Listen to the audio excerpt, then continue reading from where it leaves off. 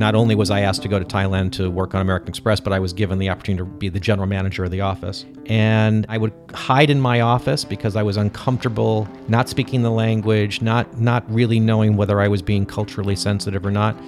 And so I just kept writing what we call decks, as if somehow it'll be magically seen in my paperwork what a great guy I am. I ended up going to a big client meeting, and in the first 5 minutes, they stopped paying attention to me and started speaking Thai, and it was like I was invisible. I went back home and I started to cry almost uncontrollably because I just felt so rejected, and I felt like such a failure.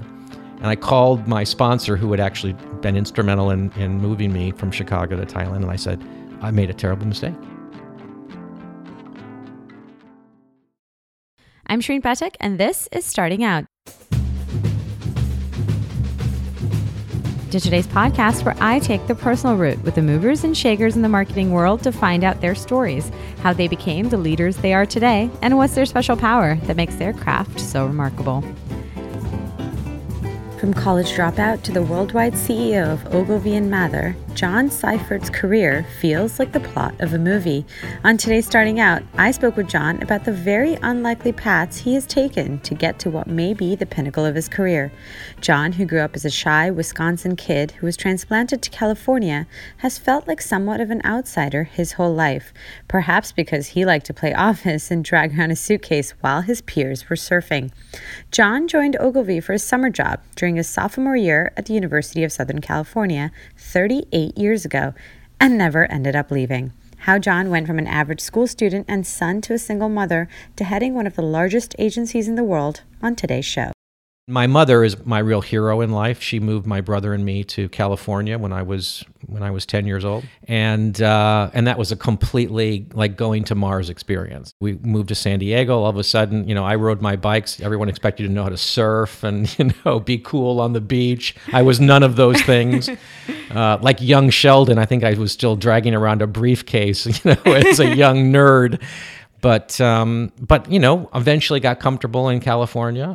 After my parents' divorce, I didn't take it well, and I think I sort of got a little jaded about my studies, and I had great friends and had a lot of fun in school, but I wasn't a brilliant student. I got through high school. I did graduate, but it was like right at the finish line. What was kind of your dream? What did you want to be, at least when you were a kid, when you were in maybe middle or high school? What was your thinking about what you were going to do when you grew up? I loved going to the textile plants with my father. So I think business was sort of ingrained in me early on. I used to love to go to meetings with my father and see how he would handle with people. Your briefcase. With my briefcase. A lot of what I remember is my father recruiting people to the company. So he would be talking about the sort of philosophy that he and his father had in terms of, this was a family-run company. So a lot of it was how he described their values and beliefs and point of view of the business. They were in a way German taskmasters. They had high respect for quality, technical excellence. I can remember him, kind of being, if I ever saw him frustrated, it was usually because somebody didn't kind of live up to a high enough standard of what he imagined they should be doing. So I kind of remember that as, it's not good enough, and you got to keep pressing for things to be better from him. And my mother was the athlete in the family. So she played everything well. I can't tell you the number of times that I cried over her whipping me at ping pong and other things. But my mother was really instilled in me this sense of team and teamwork and striving to be better at things. She was a grade school teacher, so she had that kind of natural instinct to teach.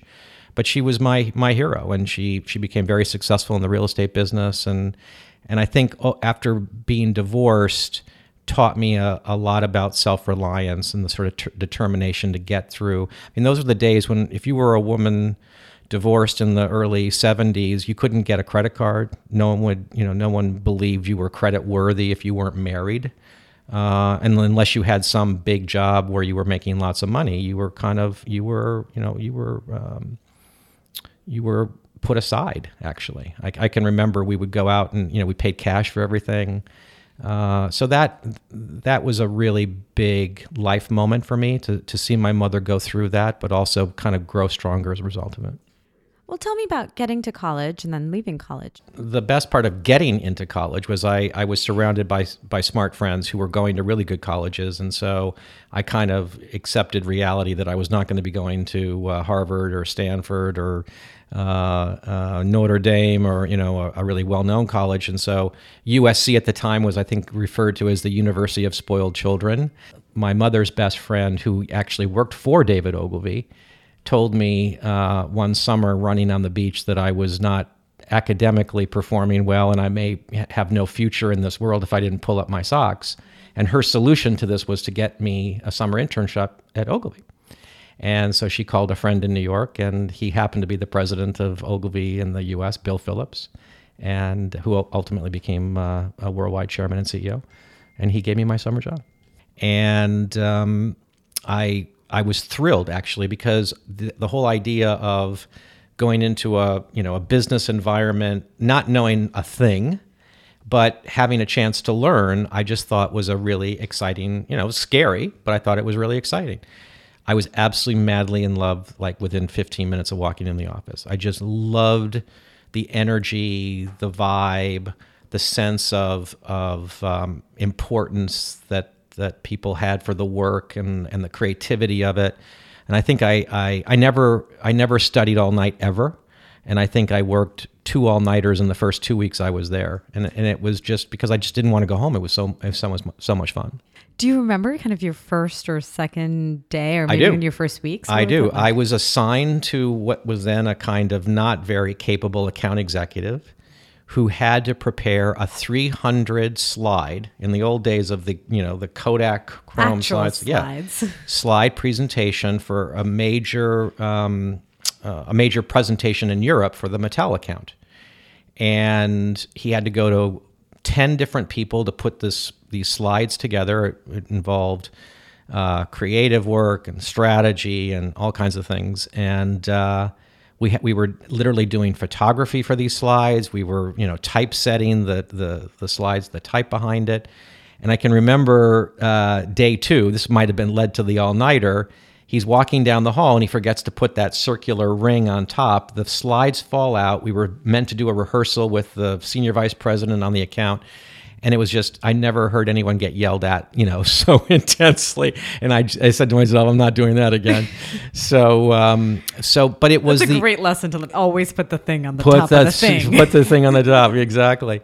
But I often tell people that, this account executive was not going to be my ticket to, stardom.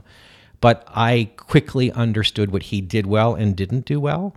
And it became a sort of way of learning about how to model your behavior, your approach to problem solving and others that was invaluable. And so I was literally hooked from day one. So I start the internship. I have a fantastic summer, and I just decide I can't go back. I just can't do it. So I walked in to my supervisor's office, not the guy I had been working, not the kind of idiot I'd been working with most of the summer who didn't, I don't even think he lasted the summer, but I went into his boss's boss and said, listen, here's the deal. I really want to stay. I'm doing important, I think I was so arrogant. I said, I'm doing important work here. I can't let this go. And, but I said, here's the deal. If you let me keep working, I'll go to school at night and finish my degree. Now, remind you, I had just finished my sophomore year. So, normally they weren't interested in, a sophomore going on to be a junior, starting in the agency. I wore them down. I just would not give up. And if that person didn't give me a yes, finally, I went to someone else. I think after the 4th person, they just said, we can't take this anymore. Okay. Persistence. Annoyance. So they said, here's the deal. We'll pay you minimum wage, which was $2.10 an hour. And but here's the thing. We're going to check that you're finishing your degree. And we want to see, that you've gone to class and all the rest of it. I think I went to 2 classes. They didn't check.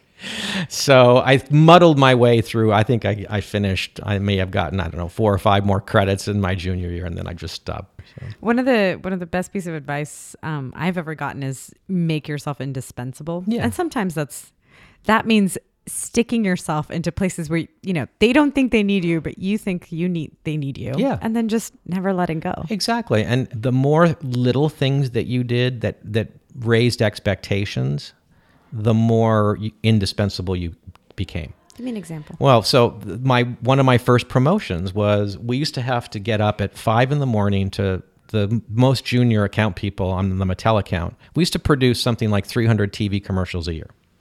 And most of those never saw the light of day because you did them to basically sell in the new toy at Toys R Us or whatever it was. And if they didn't buy the toy, you didn't run the commercial.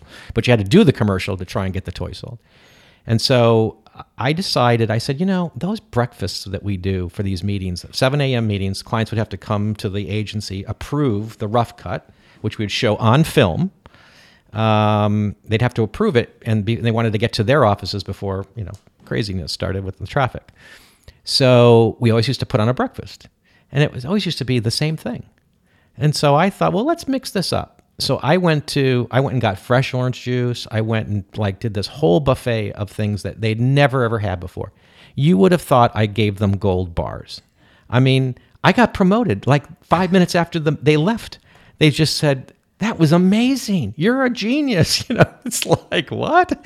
Serving breakfast is how you get promoted around here? What made you think that? What made you think I need to shake this up? Because it was always a tense meeting. The agency was on a pincushion because if they didn't approve the film, you would probably have to work, like crazy to get them to come back and approve it again. So it was always a super tense. You had, I think, an hour, maybe a little more than an hour to sell. Sometimes you might show them 20 different films. So everyone was was anxious. Everyone was on high alert. And I just thought this will just be, a bit of a, let's just make it a little more relaxed. And so that was, but it was an important lesson because, a lot of people would say, well, that's not really value-added work. But it got me connected emotionally, both to the clients and to the agency team in a way that I think they thought that was ahead of my time. I hope you're enjoying the podcast. But right now, a quick break to tell you about Digiday Plus. Digiday Plus is our premium membership product. You should join our community so you can get a firsthand look at how digital is transforming the world of media and marketing. You get Digiday Magazine, exclusive research, and lots of invitations to very exclusive member-only events. It's only $33 a month, so please sign up at digiday.com. And for you, because you're listening to our podcast, we have a discount offer. If you want to get 25% off your subscription, enter the code STARTING OUT at checkout. Now, back to the episode. Emotion is important, I think, forgotten. Yeah. I think the fact that, at the end of the day, it's advertising. Exactly. It's supposed to be fun, at least theoretically. Right. How does that then work internally? Because it's also a business where if you're creative, you're getting ideas rejected, and that's part of it. How do you make sure that it still retains that emotional connection, that people, while they know their ideas are getting rejected, they're not the ones getting rejected? You really have to understand, especially as you became a manager through the years. How did you figure out that lesson? How do you do that? Well, I learned that lesson really well early on when when a client was being pretty nasty to the team around work and had rejected, I think, 2 or 3 rounds of work. And wasn't being clear about why they were rejecting the work. They were just saying, "I don't see it. It's not here. I don't feel it. Whatever." And it almost then got personal. And I remember this like it was yesterday. I basically stopped the meeting and said, "We won't be treated like this." And I had no position power to do that. I was just mad. I just felt we were being, and I was trying to put myself in front of the creative team to say, this is unfair to you.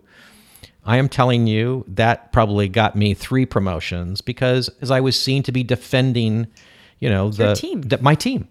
And I was not going to let a client that I thought was being unreasonable and unfair, emotionally damage my team. What that said to the team was that this is someone who they could trust. That this is someone that they could admit if they didn't think the work was good enough, or if they were uncertain about how to represent their work to their best ability, they could count on me to help them. And I think that was a big part of me feeling comfortable being a leader. Is that that's a really rewarding feeling when other people trust you to lead them into whatever.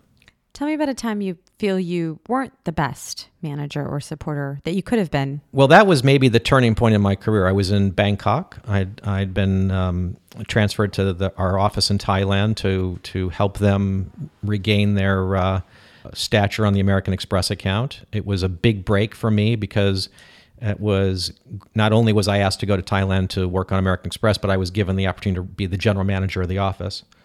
And I'd never been to Asia before. I left Chicago 40 below zero. I landed in Bangkok 140. And immediately started sweating buckets. Yeah, and then realized that the Thai people were not sweating at all. Yeah, they weren't sweating, and they also weren't speaking English. So the cultural shock of this dirty, crowded, dense Asian city that had all this mystery to it and people who basically could not speak my language and who kept bowing because in Thailand, if you're a foreigner, they tend to, say they have to be lower than you. So it was such an uncomfortable experience. And my first few months there were deeply frustrating because I thought I had to prove myself. And the way to prove myself was to show them how smart I was. So I would constantly go to meetings. I would try and introduce ways of thinking or ideas or points of view that I thought made me look really smart. And what I realized is that was not what they needed. They didn't need somebody to make them, for them to think was smart. They needed somebody who would listen and help them, get better. And I would hide in my office because I was uncomfortable not speaking the language, not really knowing whether I was being culturally sensitive or not. And so I just kept writing what we call decks, right? I just kept writing documents as if somehow it'll be magically seen in my paperwork what a great guy I am. And I ended up going to a meeting, presenting what I thought was really brilliant work to a big client meeting. And in the first 5 minutes, they stopped paying attention to me and started speaking Thai, and it was like I was invisible. I mean, they literally ignored me. And I went back home and I started to cry almost uncontrollably because I just felt so rejected and I felt like such a failure. And I called my sponsor who had actually been instrumental in moving me from Chicago to Thailand, and I said, I made a terrible mistake. You made a terrible mistake. I shouldn't be here. It was like Dorothy, click my heels and get me back to Kansas. Take me back to Kansas. And he laughed at me. He said, "You must be joking." He said, we haven't invested in you. We haven't done all this to, have you cry and say you can't do it. He basically said, get off your ass, get out of your office and go do things that'll be helpful. And I would suggest not writing decks anymore. How old were you? I was 29. And I'm telling you, it was like just weights had been lifted from me because rather than trying to impress, I went and listened. And I really then just tried to coach individuals. I found ways of getting around the language barriers.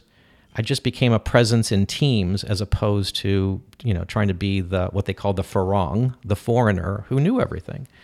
And it was such a shock of humility because it just taught me that, you're only as good as is the permission others give you to do what you do. And that takes generosity. That takes not making it about you and making it about them.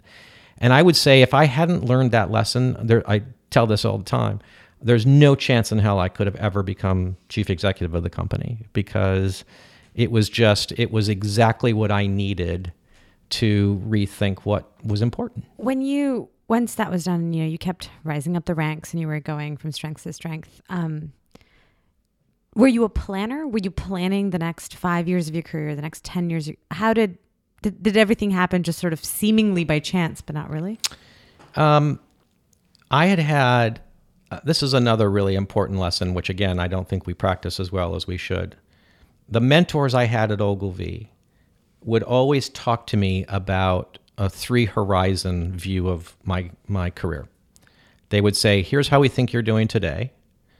Here's what we think what you're doing today leads to in terms of the next job or the next job. And then here are the collection of things we think you should do over the next decade if you want to continue to be vital to the company. No one ever said, oh, we've got the plan for you to become the CEO one day.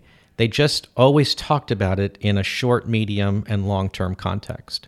So they never made the short-term feel like that was the end of the road, but they always made it clear that you weren't going to get to the medium term if you didn't do well in the short term. And then they said the long term is ultimately going to be decided by a collection of experiences. So, when I was in Asia, they said, you probably will have 2 jobs in Asia. Then we think you need to probably come back to a place like New York or London, work on global client business. You'll do that for a while. We'll give you multiple experiences in that, and then we'll see what happens. Maybe you run a market, maybe you run a region, maybe you run a global function. So they never said it's going to be this. And so once you have that conversation, you don't wake up every morning thinking, oh my God, what's my timetable? I've got to do X. You just kind of do it. But you're in such a unique place, because I think the idea of a 38-year career at one company is foreign. It's completely jarring. And I think if you tell even a 30-year-old today, and I'm not even talking about very young people, I'm talking people in their second or third jobs by now, that almost feels unthinkable. Yeah. Do you have to, when you're talking to younger people across the world at Ogilvy today, do you have to find the way to translate that without making it sound like, well, you're going to be here for another 100 years? And I always tell them that while it's true that looking back, I've been in one company, all my experiences feel like I've been in multiple companies. I mean, it isn't that I've never had offers to leave Ogilvy. I have, but not serious ones, not ones that I gave much thought to. And I would have done it if I thought, there wasn't more to learn at Ogilvy. There weren't more people to experience and learn from. What Ogilvy's been for me is just a place and a culture and a point of view that seem boundaryless. I mean, no one tells you at Ogilvy, don't do something. Or if they do tell you that, you should laugh in their face, because it's not really who we are. And if anyone thinks that's true, it tends to be made up in their head. Not literally said to them. So I've just felt that I've had a lifetime of experiences. It just happened to be in one branded organization. But I don't feel like I've ever been trapped or, oh my God, I've only been in one company nor have I ever felt I can't wait to get the gold watch. And, it's like, I'm not adding up the years. I tell people how long I've been in the company more now than I ever have, not because I think of it as some magic accomplishment. I do it to give them perspective of my perspective. I really do believe in the philosophy that you stand on the shoulders of those who come before you. And for me, I don't want to let them down. So my view is do whatever it takes today to, have people feel that you're doing the right thing for the future. And that's easier to do when you think to yourself, oh my God, I've been here a long time. So, That's John Seifert, and that's a wrap for today's show. Thank you for listening. Our producer is Aditi Sangal. If you like our show, please subscribe and share it.